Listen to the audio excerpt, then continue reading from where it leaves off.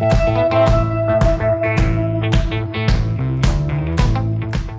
listening to Mike and Kristen, the podcast.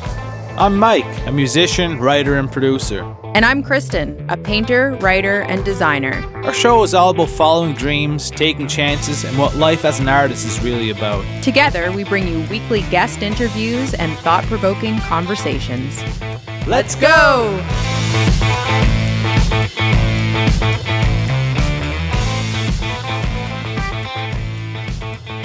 Kristen Ray Harrington, what is going on? We got another new episode. It's the end of February.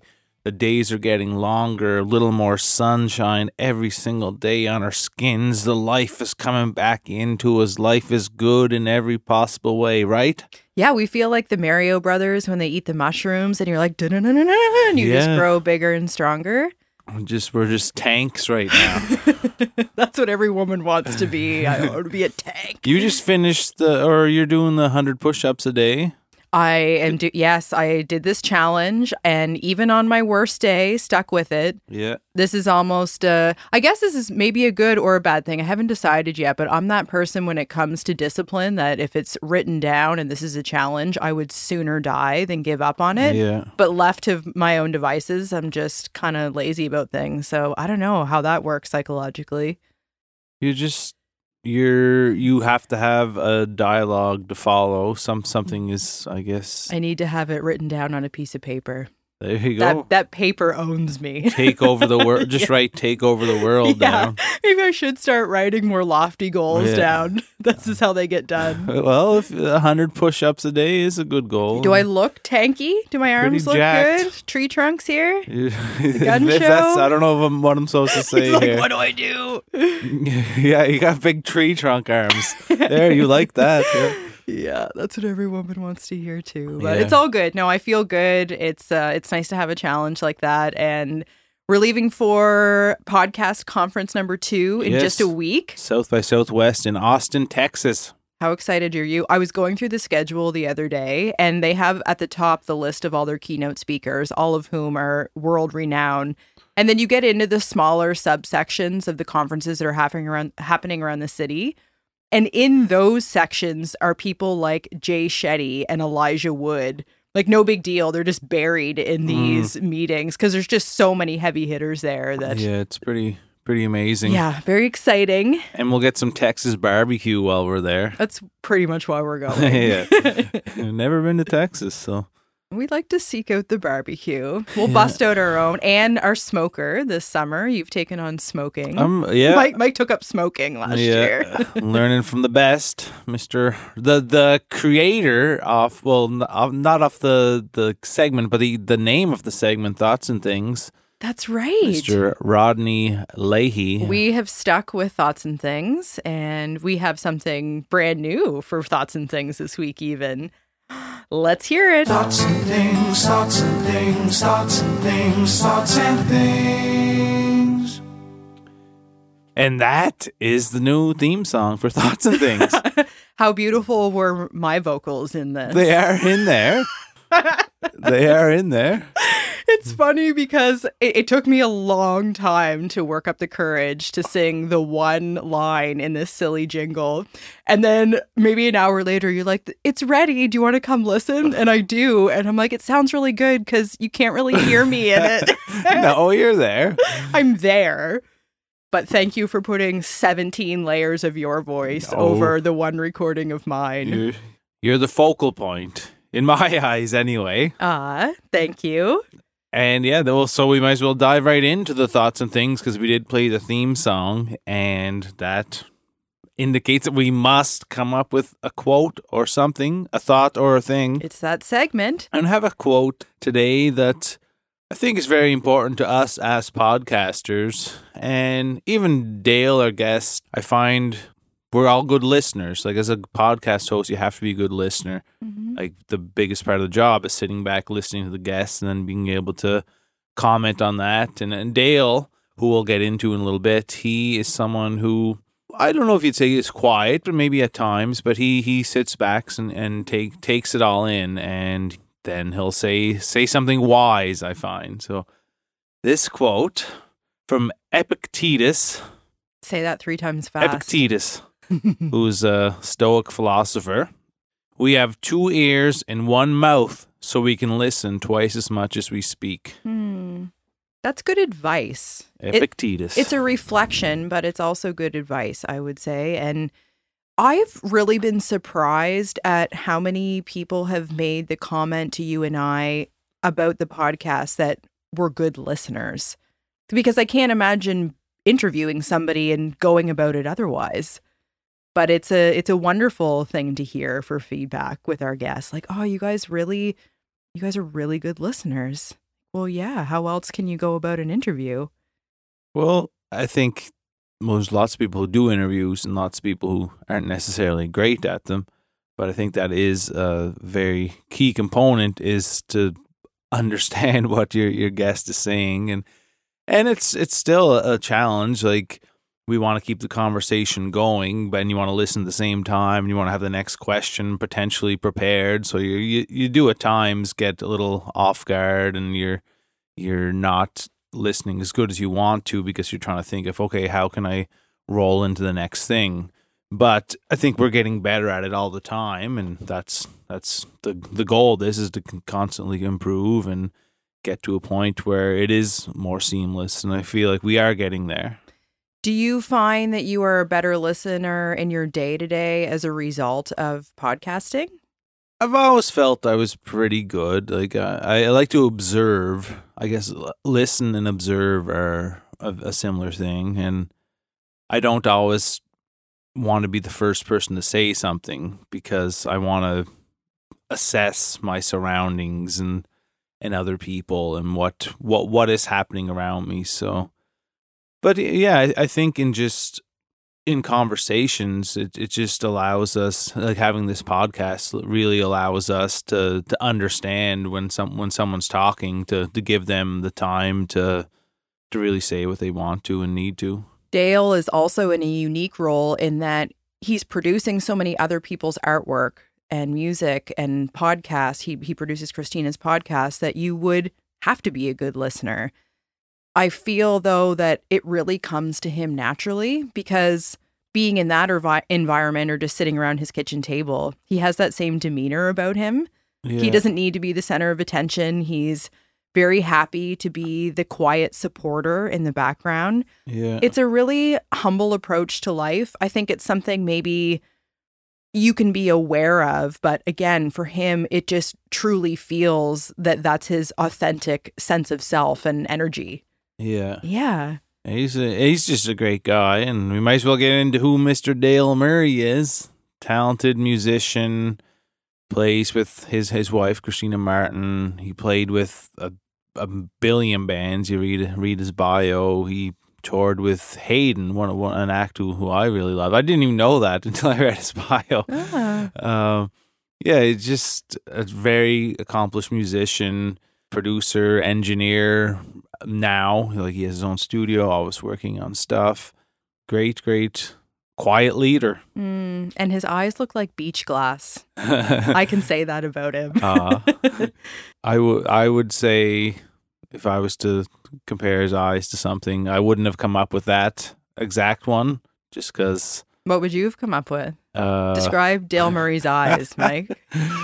They are like a setting sunset, and no, they're not. I really want you to think about this, because Dale's going to hear this and he wants to know what you think about his eyes. I don't know if I made an observation that I have an analogy for his eyes. They're sea glassy gals they're out there. Yeah, he has nice eyes. Yeah, but he and Christina are just the coolest cats around. They're heading out on tour shortly, another UK tour. They're just always working so hard. They're seriously two of the hardest working people I know, and a creative couple like us. Yeah. So they've become good friends, just having that in common. And they're big into the outdoors. They really take time to take care of their health and wellness and mental health. And these are all priorities that we have in common. So Dale was so much fun to not only interview, but they just both have a great sense of humor. And I'm lumping he and Christina together here a little now. We did a previous episode with just Christina, but they very much are a team. They're best friends. And it was fun just to hear from him, I guess, and his world and all the background stuff that he has to offer. Yeah, and he's just a pleasure to be around just because he lets you be you. He's not trying to drive how the conversation or the setting should be. He shows up as he is, and you show up as you or how you are, and it's just a nice energy to be around. Exactly. And we're playing one of Dale's songs at the end of this episode too, aren't we? Yes. Yeah. Well, whenever we have our musicians on, we like to do that. So we'll look forward to that rather than the introduction. So open your ears, those 2 listeners that you have, and we'll just dive right into this episode.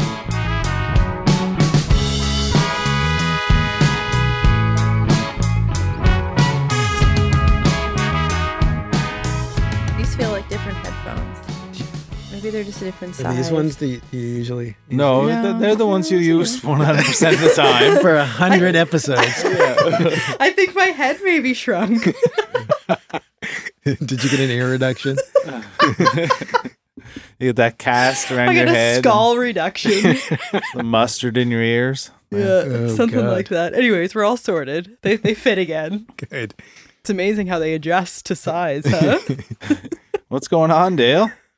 Well, coming to do your podcast. Lucky us. Yeah. And you got your hair cut for this, didn't you? I needed a haircut. But yes, You got your hair cut for this. I did. didn't I you, knew there Dale? was a photo gonna happen, Yeah. so it had to happen. Do you know what? You may actually be unveiling a very new little segment that happens afterwards, where a little video segment. We won't get into it now, but we might ask you a few questions that are very simple. Yeah. That I think like what's your name, what do you do, stuff Yeah. like that. So that A video segment. yeah. So where does this get viewed? Oh, just for promotion, social Okay. media stuff. Okay. You know on the radio how they'll say, "This is Mike Ryan from the Town Heroes, and you're listening to Live 105." Mhm. We're going to try to do something similar to Okay. that for the podcast. And I'm just saying, with this new haircut, Yeah. this is gonna probably go viral. I bet. Way to bring it back, too. Yeah.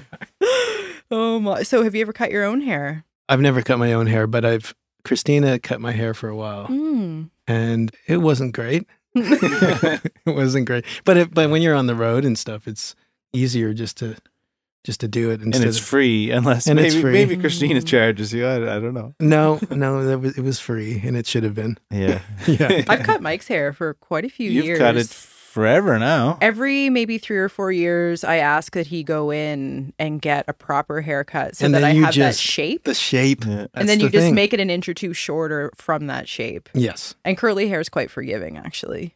I'm just letting it.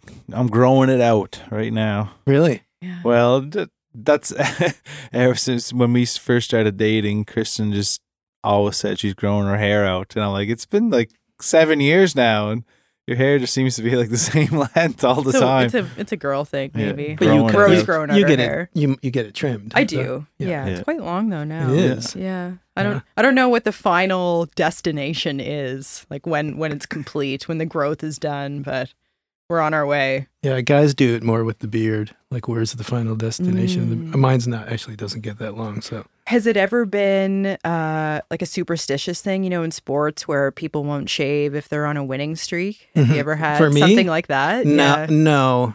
I was just basically curious to see how long it would get, and so that's the only time I let it go. Otherwise, it's sort of just trim it nice. How long was that? When was that its longest? How long? Did you measure it? Did you take a ruler? no, but I mean, it wasn't very impressive. Yeah. It was full. It was full in, which I was surprised but not very long. It doesn't get long. No, I bet it looked good though. I mean, it worked. Yeah, Look, I'm Dale Murray. Come on. Seriously, I'm Dale Murray. I commented earlier that you look 15 still to me. That's You look very nice. young. You look very youthful and healthy and glowy. I didn't always look that way. So what's changed? How have you Oh. aged and you look better than you did 20 years ago? Well, I mean, overall health is huge. Like, I went through like a bit of a doughy stage where like the face is sort of rounder than it is now. Yeah, I'm just healthier now. What do you focus on? I guess diet was a big thing, but I also around the beginning of the pandemic, I've always had pretty bad stomach issues and stuff, but it sort of came to a head where I was getting physically sick, like I was throwing up every single night and just feeling horrible. So I went to the doctor and they said, "Okay, well, we'll get you in because you're a priority patient." They did blood work, and then it was going to be 6 months wait at least. I was like, I need to do something else. So I went to a naturopath, and a naturopath that I had gone to 10 years earlier, and by some fluke, she had still kept my file. She said, "I never keep people's files more than 2 years, but here it is." And she said, looking at this now, what I know now, I can tell you exactly what's wrong with you, but that I didn't know back then, So she really helped me get through a big hurdle of my health, basically, and then I just sort of carried on with it. But that's like my overall well-being, and I guess the way I look has definitely improved over the past few years. How hard is it? And I know because I find it a struggle. Is it maintaining health when you're touring? Yeah, that's a tough one. Gas station food. Yeah, no, like partially because Christina, my wife, and I are vegan. Yeah. So that rules out certain things. Yeah. But I mean, it's still like, you have to go out of your way to stay healthy on the road. You have to put an effort in. You need to, definitely. And it's easier now because of, Google Maps. You can Google up a vegan restaurant on the road, where in the old days it was, we're not getting off this highway because we don't know where we're going. We don't know what's in this town, if there is anything any better than a gas station. But it just takes a little bit of extra effort, and it's worth it, I think. Yeah, I would say so. Yeah. Was going vegan part of the change that you made at the time that you weren't feeling well? It was, you know what, we'd gone vegan the year before, and I think it was actually part of the reason that things came to a head, because overall a vegan diet can be harder on your stomach, and someone who doesn't have a great, like my stomach wasn't working very well. So going vegan sort of helped bring it to a head where, that saying, like, you never really do the change until you need to do the change, and that was one of the things that led everything to a head that I had to do. I had to make an effort. I had to look for help, basically. It wasn't one of the reasons why we did it. We wanted to be healthier. Obviously, everybody wants to be healthier. So that was one of the reasons what we thought about it, but also, ethical things and stuff like that. I've heard people with severe illnesses, even cancer, say this is the healthiest I've ever been, because that disease has forced them to reconsider their health in other ways. So yes, you're still fighting this disease, so it might not sound like you're the picture of health, but just to say it's led to the decision making to live a healthier lifestyle. It's like a breaking point, or maybe you could say rock bottom, or exactly where you have to change, or your life isn't. It's not going to have. It's not going to be what it should be. You're not going to have a life. Absolutely. So, and we've gone through this at different junctures in our health history, be it through diet or exercise, or just finding something that feels like it's actually making a difference. There's a lot of things we've tried. For me, it's often supplements that I'll read something about and take for the 6 or 8 weeks, giving it a fair shot, and just don't really notice a huge change. I'm sure if you were deficient in something, that could be a different outcome. But when you tap into something that actually works for you, be it a mindful practice or the way that you're eating or an exercise routine, that is so much more motivating to stick with it. I'll tell you, I get excited about that stuff, like when you see results. Because, I mean, I'm sure there are things that, you health-wise that you do that you don't see the results, but overall it's gonna be healthier, or it's gonna keep you from getting sick down the road. But when you do something like I said with this treatment that I did with my naturopath that was so drastic, it's an exciting thing, especially when you've also sort of, I could say, suffered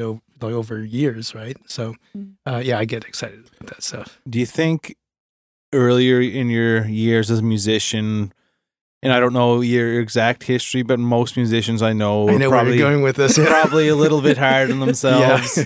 And I feel like I did it to myself. Like Maybe I'm just scarred the stomach lining a little bit. Just, I don't know, just not living a healthy lifestyle and, not having a lot of money to buy things that were what you need at the time. And maybe you're up too late at sometimes partying, whatever it is. But I feel like the lifestyle of a musician kind of is just naturally not good for you. Yeah, for sure. If I know myself, definitely wore me down, and I had to figure out different things about what works for me, and still figuring them out. Like, okay, this is the best way to eat. I got to exercise this many days a week, whatever it is. But I feel like a lot of people I know who just right out of school got a job and kind of lived a more stable life, we'll say, like they didn't really come across these issues. Yeah, well, it's sort of that gang mentality of like, you're out on the road with your buddies and everybody's doing like whatever it may be, like eating badly or drinking too much or not getting enough sleep or what. There are so many things on the road that can be not great for you. But I think things are changing, though, at least in musicians and our age group. Definitely, yeah. And some musicians just tour less, just to, but some people who really love to be on the road, so they make huge changes, and I think it makes it easier to be on the road. There's always, you're away from home, and there's always challenges, but you can make it a healthier way to live. 100%. Yeah. But I totally know what you mean. In the early years, you just go. You don't think anything can hurt you. Burn yourself out, basically. Yeah. Rewinding back to the point in your life before you were pursuing this lifestyle, was that part of the appeal to you? You mean like not being unhealthy, but knowing that this life came with a bit of partying and late nights and travel, and like was the lifestyle at all factoring into the allure of pursuing music? No, I think the music was the thing, right? Yeah. And that was just sort of a side thing that you sort of fall into, really. You don't even, for me at least, I didn't seek out parties or but you meet people on the road, you go to parties, like you are the party a lot of the time, right? Yeah. Like that's the one thing I saw on the road is that you play whatever Thursday night somewhere and a bunch of your friends come out and they're partying because this is the one night of the week they come out. And then you were like, oh, I can't let my friends down. Then the next night you're in a different town and a few more people come out and like, it's unsustainable. Yeah. You can't keep doing that. But we did. I think I would give myself a hard time if I saw that the music was suffering because of that. I would be like, okay, something's got to change because this is the reason I'm out here. Like I know there's all these other things, but if the music was starting to suffer, I would have to really clamp down on I guess certain things. But yeah. We've always found that an important perspective to talk about because for those that aren't part of a creative industry world for their work, there can be a lot of assumption about how we might treat our own lifestyle. So hearing that even at the outset of your career, that was a priority, you recognized if things were getting out of hand, I think it's an important message for people to hear that this is a profession that you've always taken seriously. And which has led to the repertoire and accolades that you've achieved. Yeah, it is the reason you're out there. And I always had a lot of gratitude for being on the road. I remember a few times, being in the van on those really long, like in the mountains or something, on those really long drives, and looking out the window, and everybody's sort of irritable, and then just flipping it and going, wow, like I could be at a desk job right now, I could be doing this and that, and then going, no, this is really cool, and I have to sort of, this has to be, what's the word? It has to be honored, I guess. Yeah. Mm-hmm. Did you ever have a desk job to compare or contrast that to? No, and at this, I mean, being like, I knew that wouldn't work for me right from the beginning.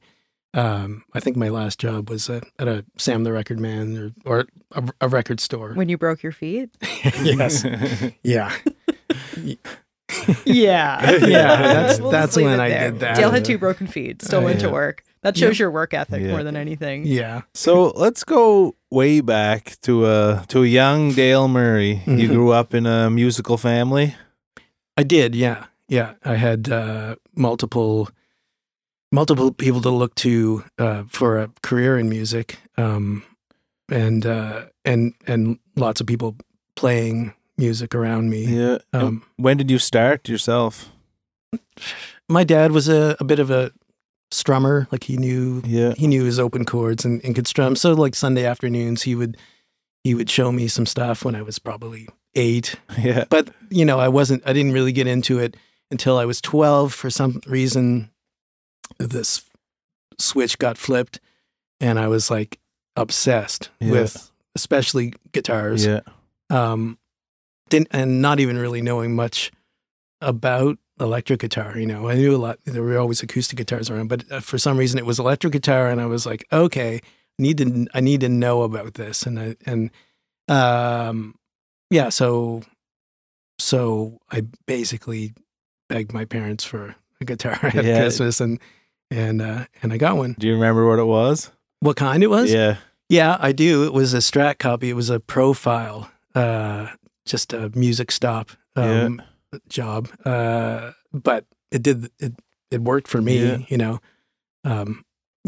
So, and then that was all I could think about after that. Yeah. What were you listening to at the time? What was inspiring you?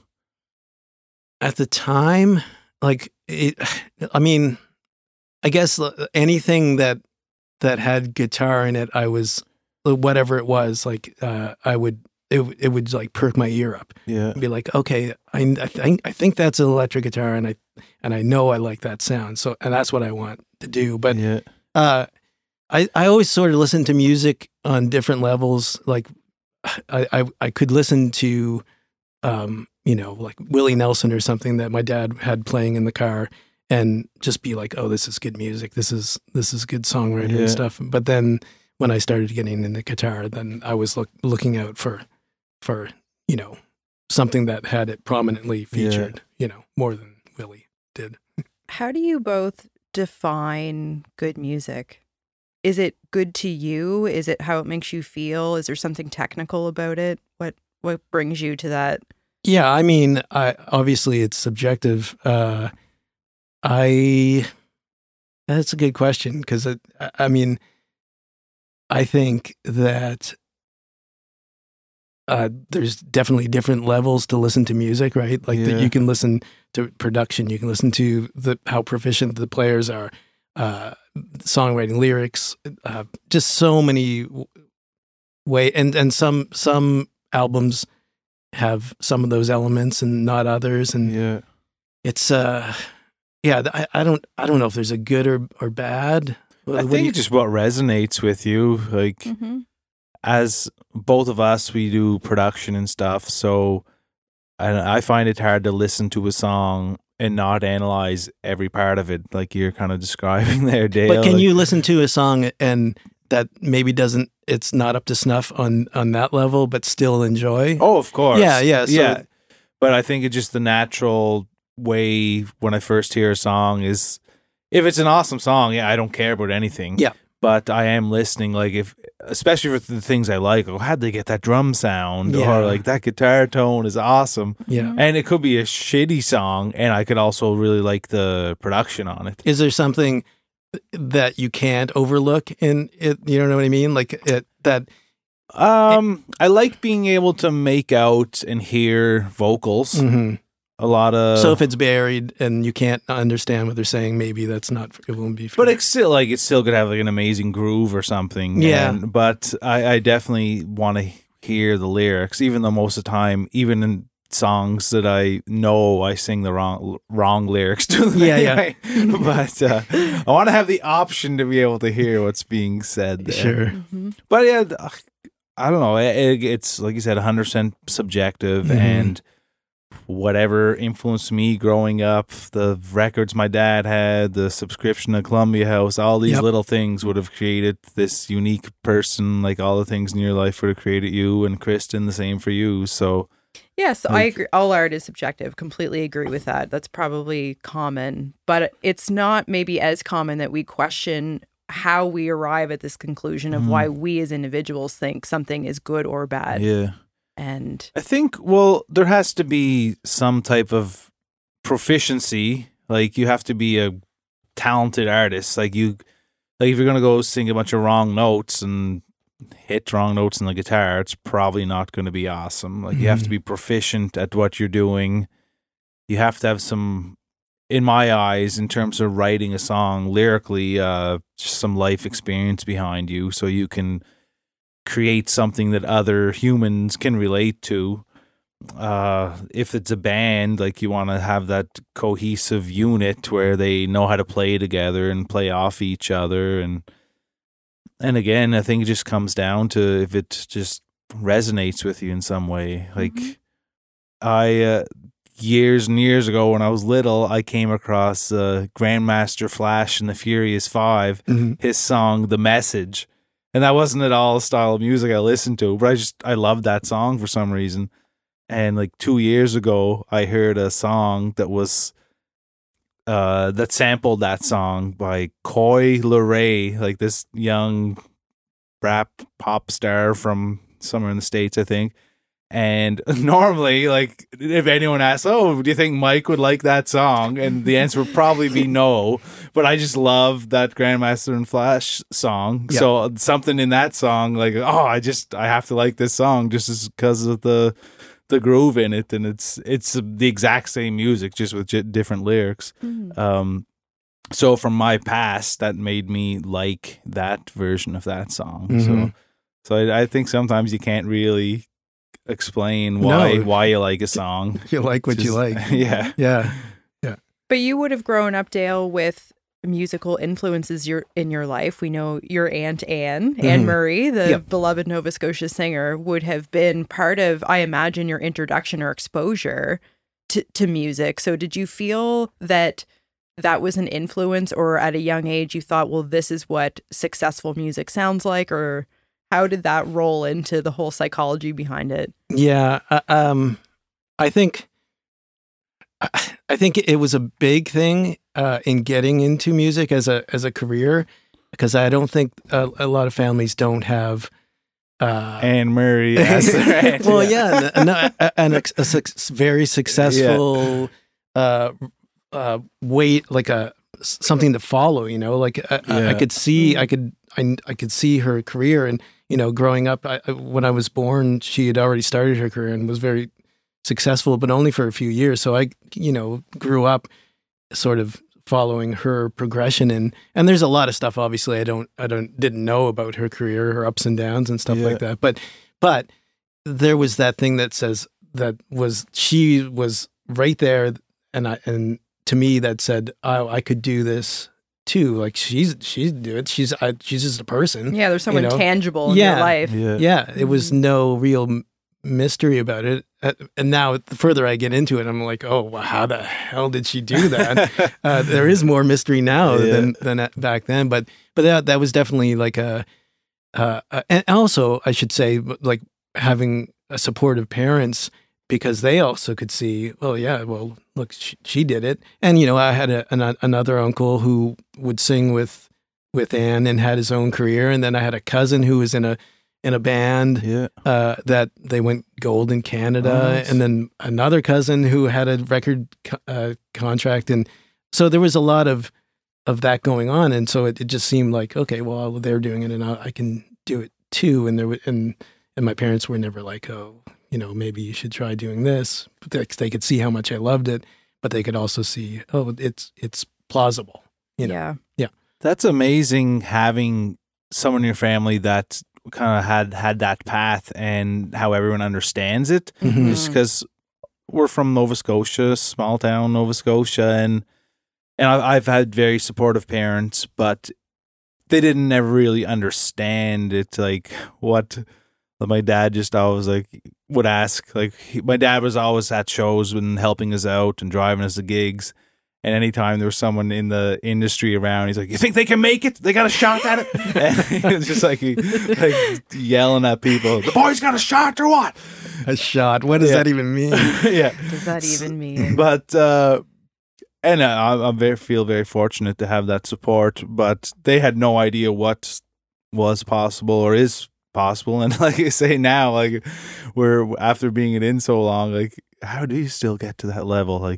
We talked about this as recently as last night, just how at least from the outside, it appeared that there used to be a formula or a step-by-step. Mhm. Everything from this is how you release an album and how many songs should be on a CD and how long those songs should be. And you have an agent and you have a booking agent and everything just seemed there's a recipe to follow. Yeah. And now it's as though the industry has been completely blown up. And I don't know if there's rhyme or reason to it. Yeah, well, even Anne herself said to me, she said, I couldn't do this. In this day and age, I don't think I could have done it. I don't think I would know how to do it. I wouldn't know how to begin a career. I don't know if she did back then or not, but at least she had people that goes, this is the first step you take. This is the second step you take. And then from that, but there's nothing like that nowadays. It doesn't seem like. What changed? Probably the internet. Yeah. The internet changed everything. Yeah, I mean, in some good ways, some not so good ways, but it. I mean, and even if you look at it, we're talking about those steps that those were only set down in the 50s maybe. Mm. And only followed up until the 2000s, I guess. Mm-hmm. So you're looking at only 50 years of this is how it's always been, but it's good point. Yeah, but we've got maybe to try to figure out a new set of steps, but I don't know if that can happen. Things change so quickly nowadays. So I feel like we have more options to be ourselves. I can craft the career as a musician that I want, and maybe that's playing some shows, doing some work in the studio, doing this, mm-hmm. and this. And I feel like if we can really lean into what works for us individually, we can craft something that is amazing.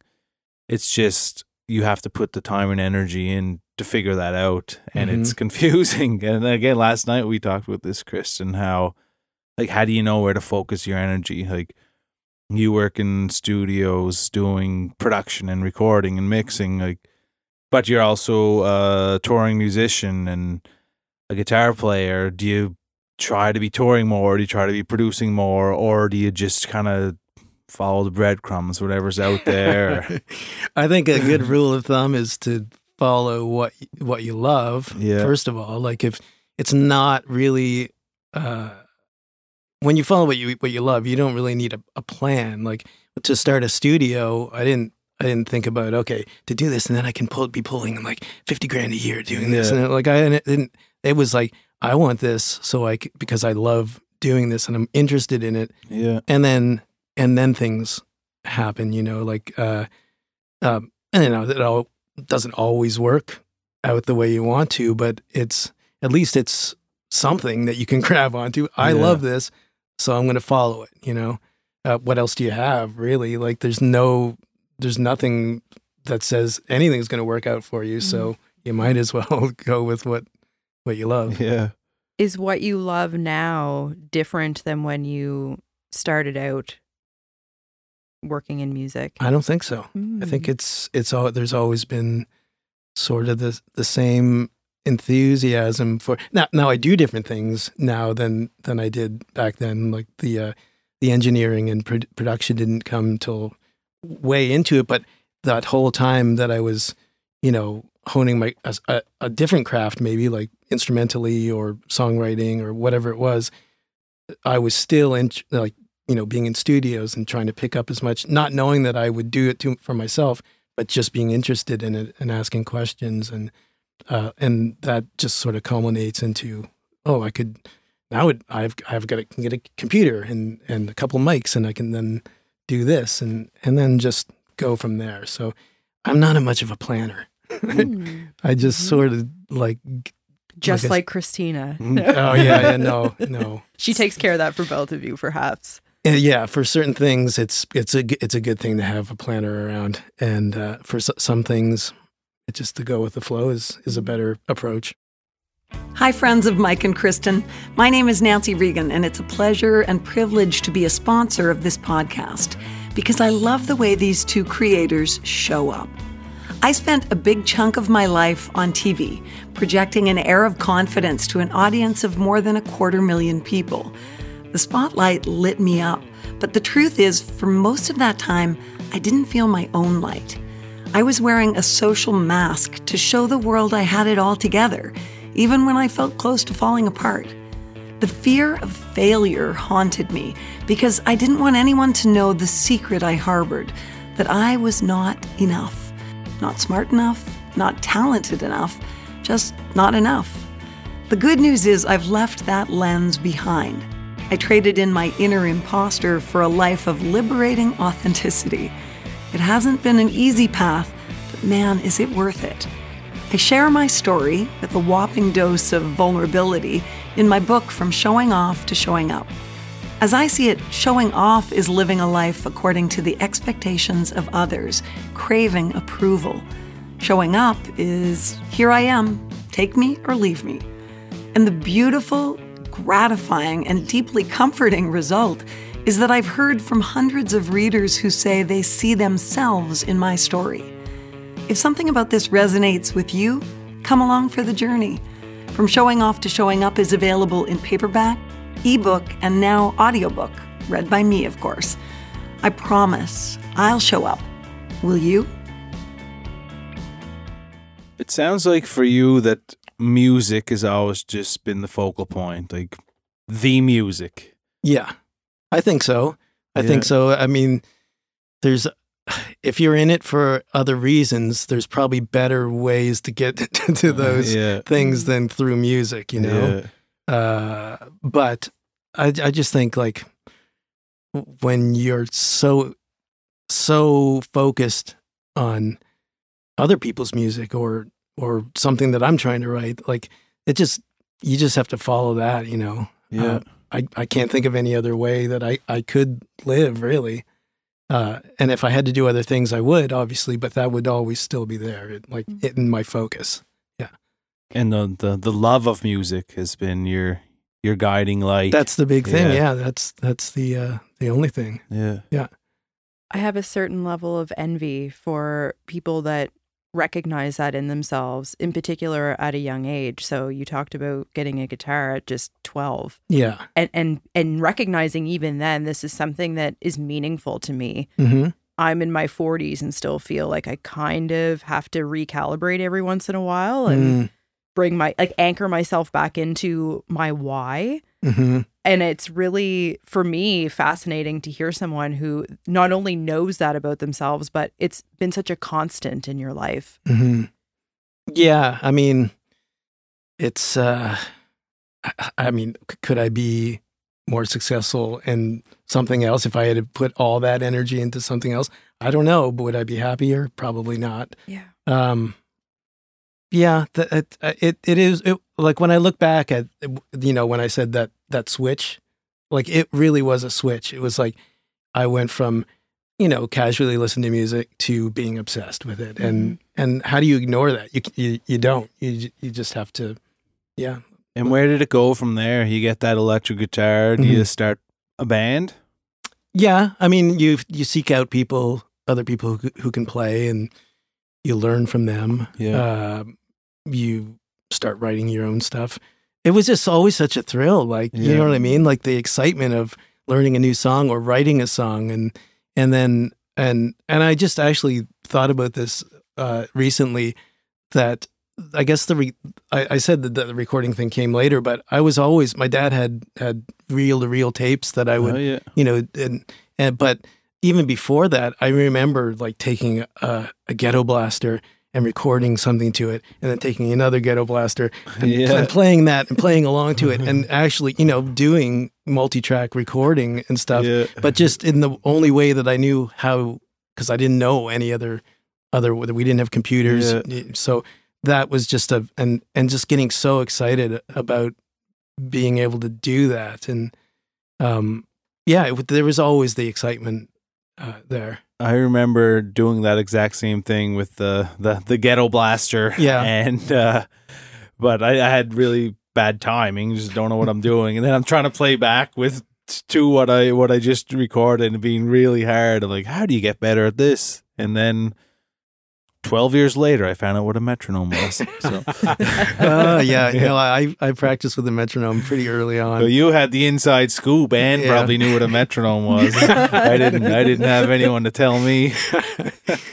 You didn't have an Aunt Anne. No, she did. She, you know what? She never really gave me too much, like intel into like I think she was always supportive and loved, and her kids play, and I jammed with her kids, and I think she loved that. But there was never, I'd really have to push her to give any stories or or any advice. Like I think she was just like, well, if he's gonna do it, he's gonna do it, and he's gonna do it on his own terms. Yeah. But I think if I specifically asked her, she would maybe give me advice, but. There's something to be said about not being overly influenced, I imagine. As an artist, too, we have so much exposure to not only other people's creative work, but then how they promote it or how they package it and brand it. And all of these things can almost get overwhelming, and you get lost in, well, what's my style? What do I believe in? What's, quote, good music? All of these things start to become influenced. Yeah, not every way works for everybody. You know, like I'm a very much a tactile learner, and I can't learn so much. I have to do it to really be able to consolidate information and a skill. Like I have to learn myself, and I know other people are like they have to be taught or maybe in conjunction with other things. But I didn't learn too much from other people. You know, I could ask if I was really stuck on something, but it was a lot of trial and error. I'm a trial and error learner, I guess. But that's not for everybody, but it works for me. What was your first serious band? Serious band, like a band that was actually out there doing stuff? Well, yeah, you're like, I think we can do something with this. Yeah. Well, I was in a couple bands in high school, and we would, you know, play all ages shows and stuff like that. You know, get the waivers signed by your parents so you could go and play in the clubs. And back then, you could have those waivers signed, but your parents didn't have to be there. Which was cool, I guess. I don't think they'd want to be hanging out at the Double Deuce Roadhouse. Was that in Halifax? That was that was early. Okay. That was like early 90s, I think. Mm-hmm. So we would play those. But the first one that I was like, oh, this is like sort of taking off. It was a band called Booming Airplanes, and it was myself, Ruth Minikin, Serge Sampson, and a guy named Mark Savory. And we just sort of thought we were doing the same thing as all the other, high school bands that we were doing, like weekly practices and stuff like that. But then all of a sudden we started getting, you know, bigger shows, like not all ages shows, and not like, open mic Tuesdays or whatever it was. You know, we were playing at Dalhousie and opening up for Stephen Fearing or bigger shows where there's actual, you know, adults in the audience and stuff. And so that, and then making a record, you know, Yeah. and that was like another thing that was like validated, like, oh, we're actually a band and we're doing something. And then beyond that, it was like, okay, you do it. This was we at that time sort of following those steps that we were talking about that don't happen anymore. But you know, you get good at playing together. You make a record. You get a record deal. You go on tour. We've followed those steps to the T. You know, to a certain point, and then things sort of fell apart, and the steps stopped happening. But it was a good little run at that time for like maybe I was 18 until I was 21 or 22, I think.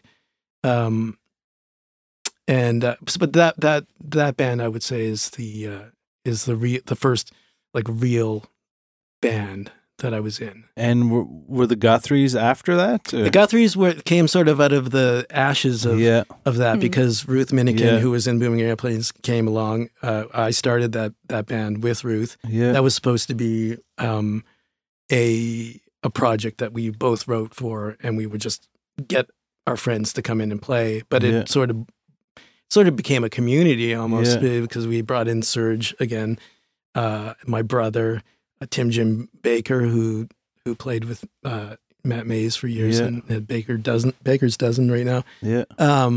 And Ruth's brother Gabe. Yeah. Like it just everybody would just come over and then eventually Matt Mays would who was, you know, coming into the record store I was working at, and we started talking and realized that we liked the same music, and he sort of like got in there somehow and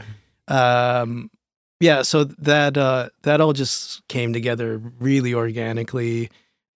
Members left, some came in, some left, but that was at a sort of a few years later than the Booming Airplanes. So those steps that we were talking about weren't the same at that point. You know, in times things started to change, and but we did a lot of touring, made a couple records, and those were good times. There's the Guthries are like a legendary Halifax band. We were one of the probably first to do like that Americana thing in definitely in Atlantic Canada. Yeah. Maybe Al Tuck was doing some of that kind of thing before us, but yeah, we sort of opened the door for that, and then you saw like 1,000 Americana country band. You still see a lot of like sort of country bands in Halifax now, and I'm not talking about like Nashville country. I'm like you know like sort of dirty country and stuff. But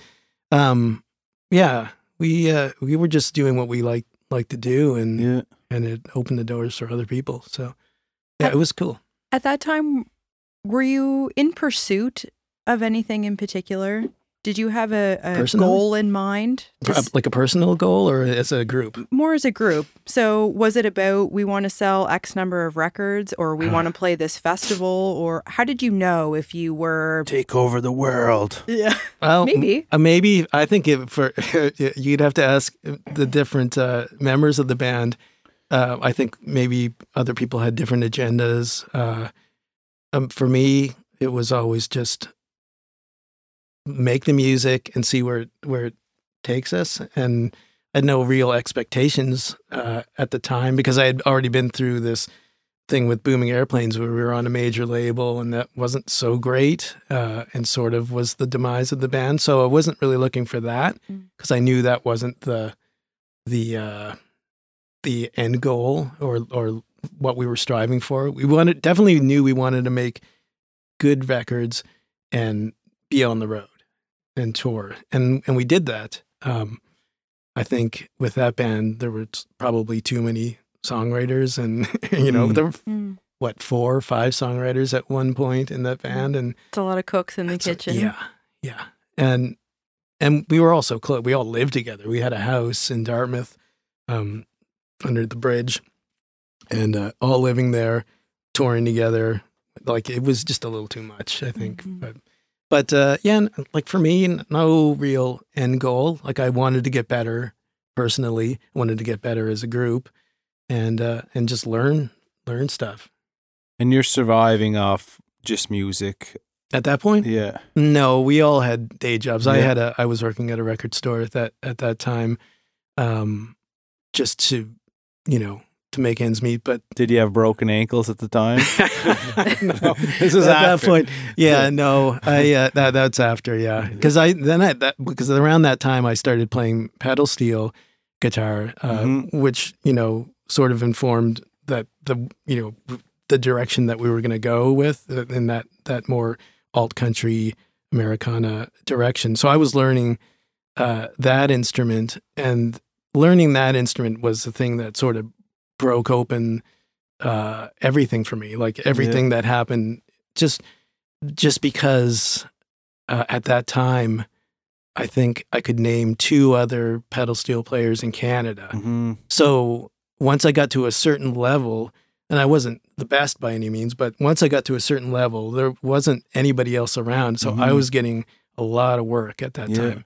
I was able to quit my job and then really focus in on being a musician and not have to do anything else. So you became essentially a hired gun at this point? I was a session musician, as I still am, and a hired gun, like a side person, and spent like a majority of the year on the road or in studios. Yeah. Just went with it. I want to ask both of you, and this is a question coming from pedal steel and not, that not being something that everybody does. Mm-hmm. How mindful are you when you're creating something that you want to be different? Is that something that you think about, that creative means different than other people? Or were you just kind of following your authentic gut in this one? I think for me, it's almost been a hindrance that I really want to do something different than somebody else. If somebody else has done that before, I want to at least try to do that a different way, or just do it completely differently. But I think that's hurt me in the long run. Like I think there are ways of being original, but not have to reinvent the wheel. Because there are proven ways of doing certain things, or a way of sounding that, and it's hard to make something like truly original as well. It's a lot more effort, and what do you think? I think I like to believe that I'm unique and original in what I do, but I know at the end of the day that I ultimately am a product of my influences, and I'll try to create things that I think sound unique, but somewhere in there's probably these things seeping forward that are becoming a part of the sound. Mm-hmm. And all those different influences together can create something uniquely me. But I know it's like I play guitar and sing, like how I can't be that much different than every other million people out there who play guitar and sing. But I can add my own little unique parts to it, and my voice doesn't sound exactly like anyone's. My songwriting's not exactly like anyone else's. And I think when you put it all together, you are you. But yeah, I try to go out of your way though to, like, is there something that, say you were putting down a guitar part and it was reminiscent of something else, would you go out of your way to make sure you didn't do that, or would you go with it if it was the best thing for that song? I think it's true. I wouldn't want to copy anyone. Yeah. Like a song on our last album, we realized afterwards sounded a lot like another song, and we came upon this essentially moral dilemma. Like, what do we do? Even a legal one. Like, are we so much like this song that we have to legally give rights to the original songwriters? And we started going about it in a legal way, and realized there's so many different songwriters, so many publishers, so many different people involved, that for them to all come together and say to us, yeah, that song sounds too much like this other song. It would never happen. Like there's just so many moving parts. Yeah. So, Yeah, legally, obviously, there's things you have to adhere to. Like you can't rip people off. and one is a French dance pop song, and one is a rock song. So they are very different. But there was one riff that was very similar to this. Not exactly the same. Okay, I can play it for you after. Yeah. I'll be the judge. But and most of the time, like if I came up with a riff, like, oh, that's the same riff from this other song, I would change it because I don't want to rip off someone off. Like this happened unintentionally, like with this other song. Yeah, that sounded like the French pop song. Yeah. So when I think of the Town Heroes, I think French pop. Yes. Yeah. But you know what's funny that you say you brought up the pedal steel and being original and stuff, because this is one of the things that that sort of, you know, after playing for a few years, that sort of turned me off from pedal steel, is that a lot of pedal steel players are the same. They use the same because of the way it's a very mechanical instrument. So there are things on it that sort of, unless you really try hard, you're going to play the same riffs. And a lot of people play with the same tone. And it's sort of one of those things about the instrument that that having that thing in my head that's like, oh, it can't sound like anybody else but this instrument. And like it took me a while to get over that. And I have tried to do something different with the instrument, but out of compared to guitar or something like that, where there's a lot of different tones and stuff, like steel generally sounds the same, especially in Nashville. So it is an instrument.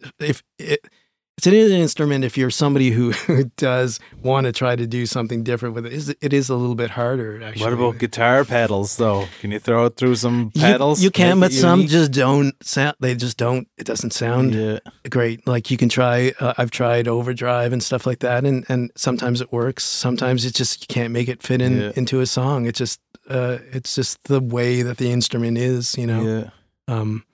But yeah. It's similar in painting. We're taught to replicate other works of art, to learn technique and to learn color mixing. So I understand it's impossible not to be influenced by another art form. But what I often find is that there's pressure to find your own unique voice.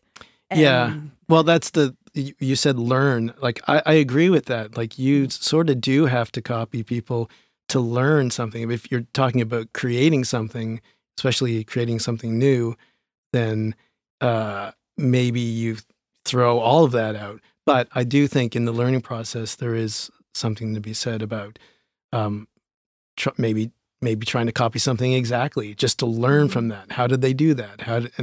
And learning that can maybe get you to that next level of like, this is something new from me. For musicians, I think. For young musicians, I think it's really good to play some covers or play in a cover band, because you have to listen. Okay, this is how this song goes. You're learning about song arrangements, the different parts in the song. You really to replicate the exact parts or something pretty close. Like you have to like up your craft, your technical abilities. You learn so much about crafting a song while you're learning other people's songs. I completely agree with that, and I was so against it for so long. It's just I just thought, oh no, they've already made this. Why would I make that? Why would I make that again? Even if it was in a live setting, like I don't think I think that way anymore. Like I really do think you can learn a lot, and you have to be careful as well with that, you know, because you can end up sort of incorporating things into your own vocabulary musically that you don't even realize anymore that is somebody else's. You know, you think it's yours, but my cousin James, he sings in a band that we have, and it's kind of like started off as kind of a joke band, a joke country band where he just write funny country songs. And he came to us one day with, boys, I wrote an awesome song. and he took the exact melody from Friends in Low Places by Garth Brooks and just changed the lyrics. And he's like, when the pillow talking turns to pillow fighting, and there ain't a thing that I'm ever right in. And we started dying laughing, like, yeah, that's hilarious. He's like, what do you mean? Like, well, it's just Friends in Low Places, but you change the words to be about pillow talking and getting in a fight. He's like, oh no, I just came up with this. Yes. And then once he clued in, he started to laugh. But it was just, yeah, we can do sure, that. it's inevitable. Oh yeah. Oh God, yeah. You can't. There's so much has been done that you can't get away. But you can't. Once you discover that, it's hard to. I mean, some people have gone to court over stuff like that. What was the big one? Sam Smith and Tom Petty recently. Yeah. That was, I think they ended up settling out of court, maybe. Or either, I don't know. They either that or they gave Tom Petty the songwriting credits. Yeah. Possibly that happened with Katie Lang and the Rolling Stones, George Harrison. And I can't remember which song it was, but yeah, like it happens, and whether it's intentional or not, you gotta. Yeah. I think most of the time it's probably not. Like Intentional. Not intentional. You can sort of tell when it is, like, and when it's not, it's but it is actually a rip off of a song. Yeah. Like there are telltale signs that like they don't know that this is. Usually you can tell by what the band's hairstyles are, if they were ripping someone off or not. Exactly. Yeah. Like a French pop star. It's probably not your goal here. Yeah. But you're wearing a beret and a yeah, that's true. Striped I am shirt. a quarter Acadian, so. In your role as a producer, what is your trained ear looking for? So you would likely be the person to pick up on, oh, I've heard this melody before, or this isn't something. Are you pushing your clients? How do you see your role? In that case, like if something comes up, then I'm like, that's a little too close. Or I guess more generally speaking, I just use that as an example of something that maybe you'd be more in tune with. Yeah, I think so, and that does come up for sure. Even in this, I'm making a record now, coming to the end of it, and at some point, something comes up, and I'm like, ooh, that's super close. Like when the vibe of the song is the same, maybe or close to something, and then you put in like something melodically that's even closer. But what people don't know is that there's a lot of way, like just rearrange a couple things, and then it's something completely new. Especially with a vocal melody too, you can just change one note that goes up.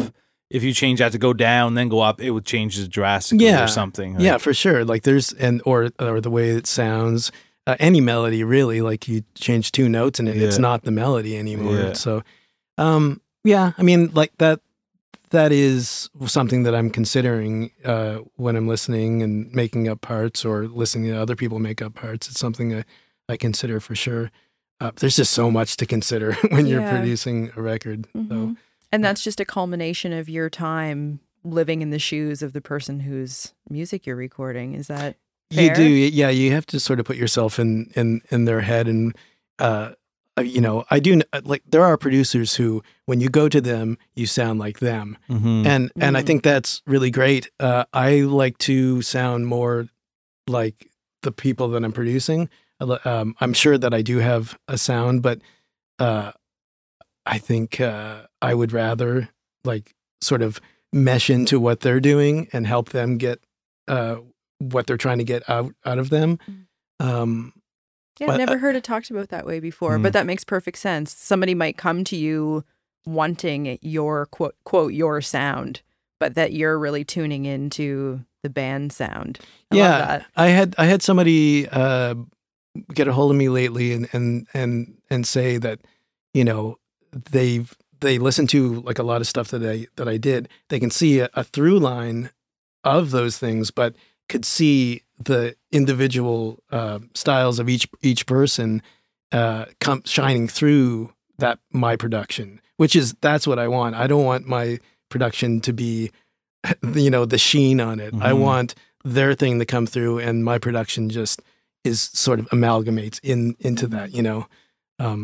I don't know how you feel about Yeah, very, very similar, and I know especially if I'm playing on it and singing on it and then mixing it, there's only so many things I can do that I am inevitably going to put my sound on there for sure. But yeah, you definitely want the artist's voice, whether literally or figuratively, to shine through and to be the focal point of it all. I want to ask you about your wife, of course, our good friend Christina Martin, who I am also a little bit in love with. So I'll just set the record straight here. Where did the two of you meet? Let's start there. We met in the studio, at Charles Austin's studio at the Mullet at the time, and it just I think at the time I had just been on the road for 8 months.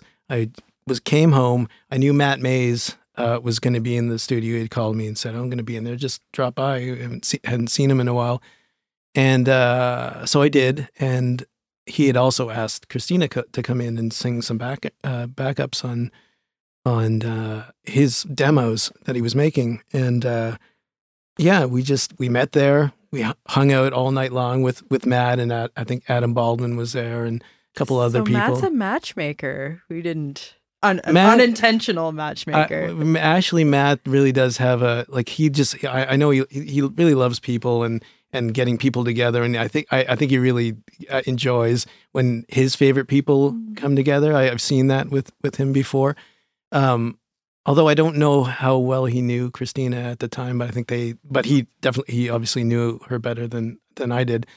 So yeah, that's where we met, and then it was like a couple of years of me going away, and when we came home, maybe she was at playing or at a somebody else's show, and we would always gravitate to each other and usually stay with each other the rest of the night. Then we started working together. Actually, that first night that we met, she had asked me to produce her a record that she wanted to do with Charles Austin was going to engineer it, and she asked me to produce, and I said yes, not ever having produced anybody else's music before. I'd produced my own record.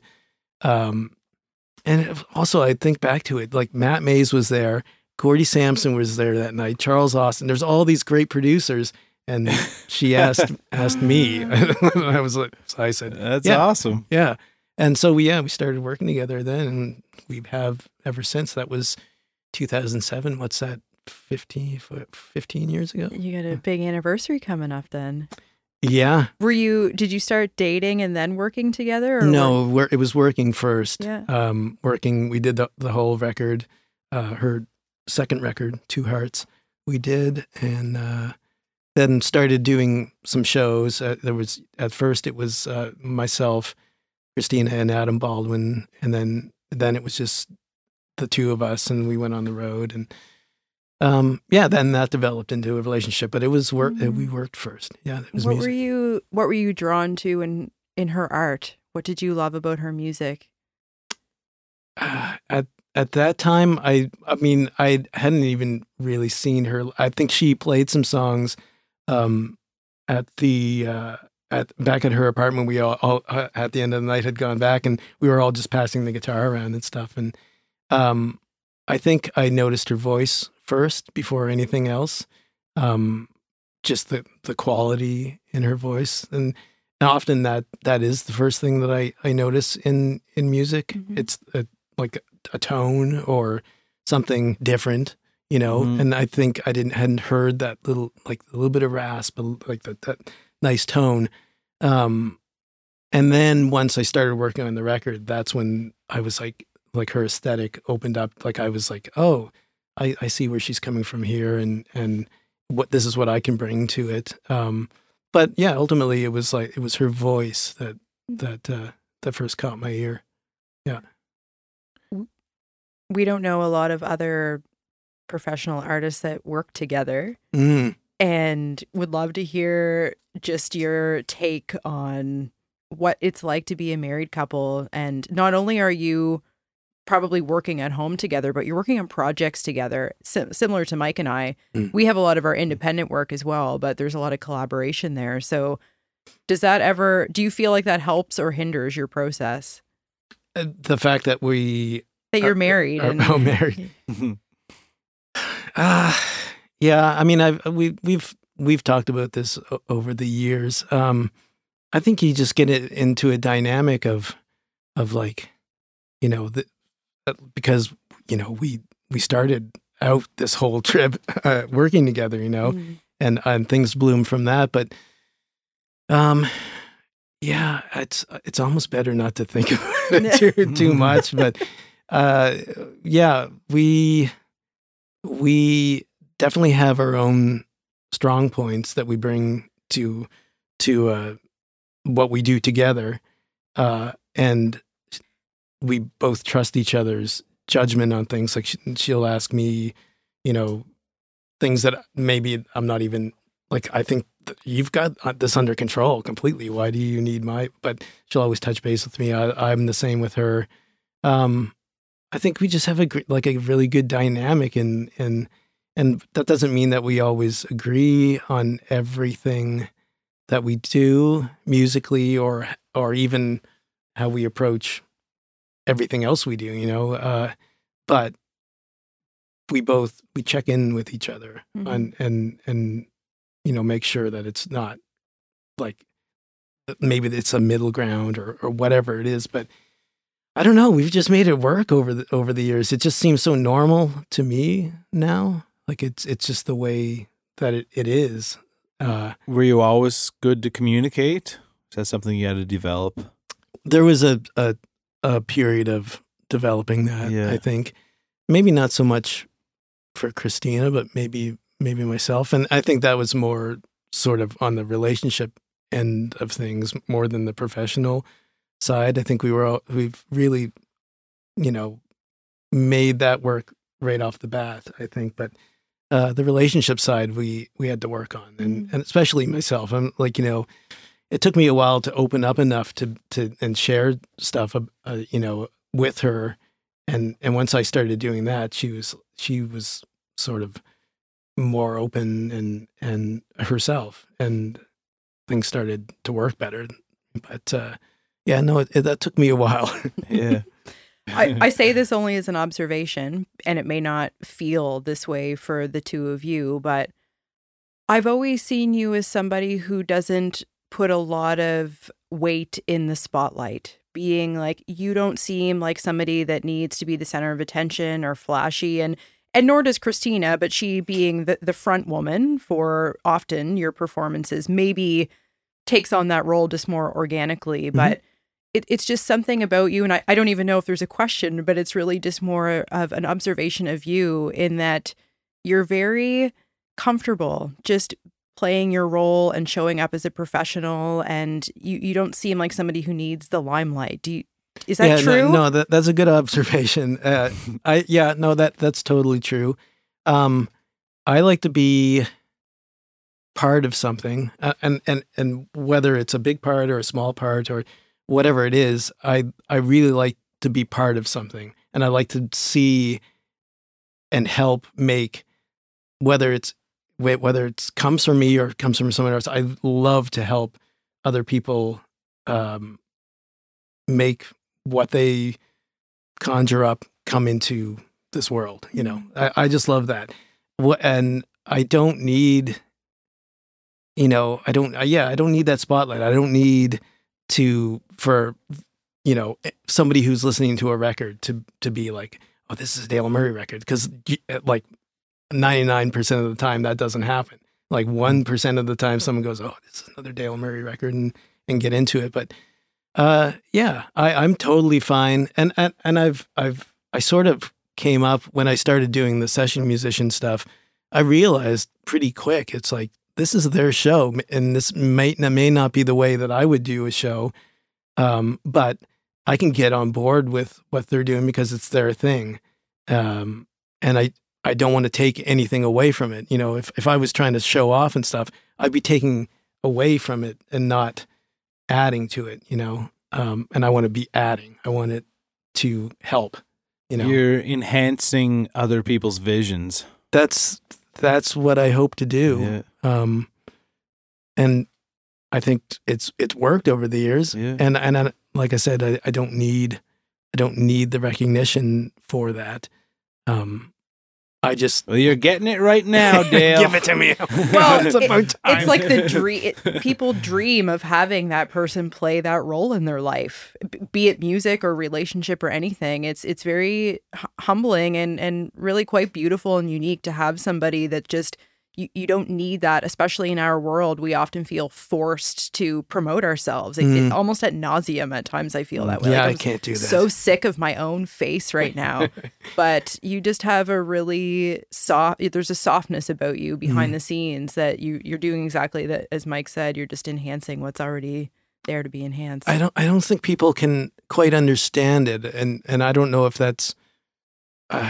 Yeah, I think they have they're always like, oh, why isn't Dale's photo on the poster, or why isn't Dale's name on the poster, or like, you know, or why doesn't he talk more in the show? And I'm just like, it's because it's not about me. Once my name is on the poster, then it's about me, and then it's something different.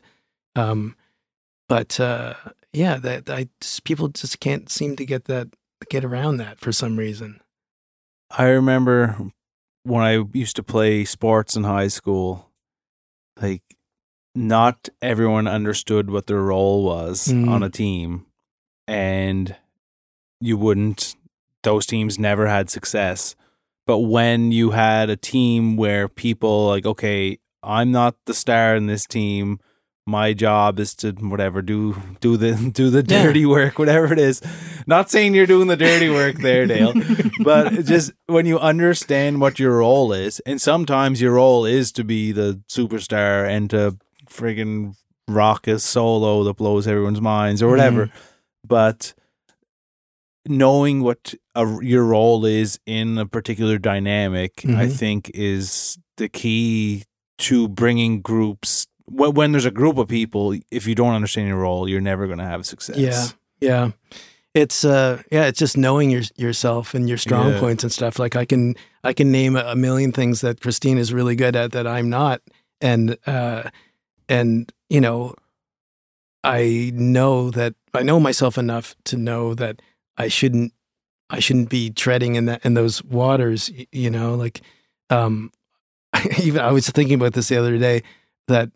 My tendencies are when I'm playing to go inward instead of outward. You know, like you see a lot of musicians who are like they're sending energy out into the audience, and my tendency is to go inward, and it's like to the point where sometimes I'll have to in my mind go, no, you're playing a show right now. This is a show. It's not like, you know. So I have to reverse that and start sending the energy out, but by doing that, my playing isn't as good because naturally I go inward, and that's where the groove is. That's where I get my mojo. But so to be a front person and be that type of player or person, I guess, I don't think it works as well. You know, like, I think someone like Leith Fleming Smith, he's sending so much energy out into that. Like, he lives to be on stage, and that's what he does. And that's not me per se. So you have to know your strong points. I guess is my whole point in talking about that. I just think it's very cool that you not only know that about yourself, but you're comfortable to be that way. Because when you think of an entertainer, you might think, well, even if this isn't me or this is uncomfortable, the expectation is that I am a Leith Fleming Smith. And you've just found your way. So it takes some experimenting with, you know, but it's sort of, what am I trying to say here? Well, it's us pointing things out about you, so it's really me just wanting to recognize that in you and make sure that I'm accurate in my observations. Yeah, well, I've done a lot of observations of myself as well, so there a lot of these things I'm aware of. But yeah. Well, this is amazing, Dale. You're someone who often isn't in the limelight, but you deserve all the recognition and amazing accolades that someone in the limelight should be getting. So yeah, you're steering the ship from the back, but you need those people in the world. You can't. Not everyone can be the captain. I do want to ask one last question about what TV series you're into right now. That's what Christina has? I had a planted question. We just started watching Pen 15. Have you? Pen 15. Pen 15. I haven't heard of it. It's funny. That's all I can say. Okay. Well, we'll have to check it out. Yeah. That'll be a good one to mull around. So you're going to Europe pretty soon, or the UK? The UK. In a couple of weeks, we're there for 3 weeks. Yeah. And that'll be at least the two of us. Christina is going out west as well to do some shows, but that'll be the last real touring for a little bit. Yeah. Maybe for this record that we do. But yeah, we're looking forward to it. We haven't been to the UK. Well, we were there last summer just for a couple of shows, but we haven't done a tour in the UK since 2017, I think. So, yeah. That's fun. You get to weave in a little adventure and travel. Yeah, nice break up the winter. There you go. Although it's probably dark and dreary over there. Yeah, there's no snow, though. No snow. Yeah, and back for Junos in Halifax. We'll be back in town for the Junos and the ECMAs and in Charlottetown. And and then beyond that, we take it as it comes. See where the wind blows, right? Yeah. Exactly. Yeah. Well, this has been a really special chat. Yeah, thanks so much for having me. Yeah, we've got to hang out a few times, I know, but not in this way. And I've really enjoyed just getting to know more about you and your past. So thanks for being here with us. Super fun, yeah. It was a pleasure, Dale. My really pleasure. glad we could do this. Yeah. Okay, cheers, folks. Thanks for tuning in.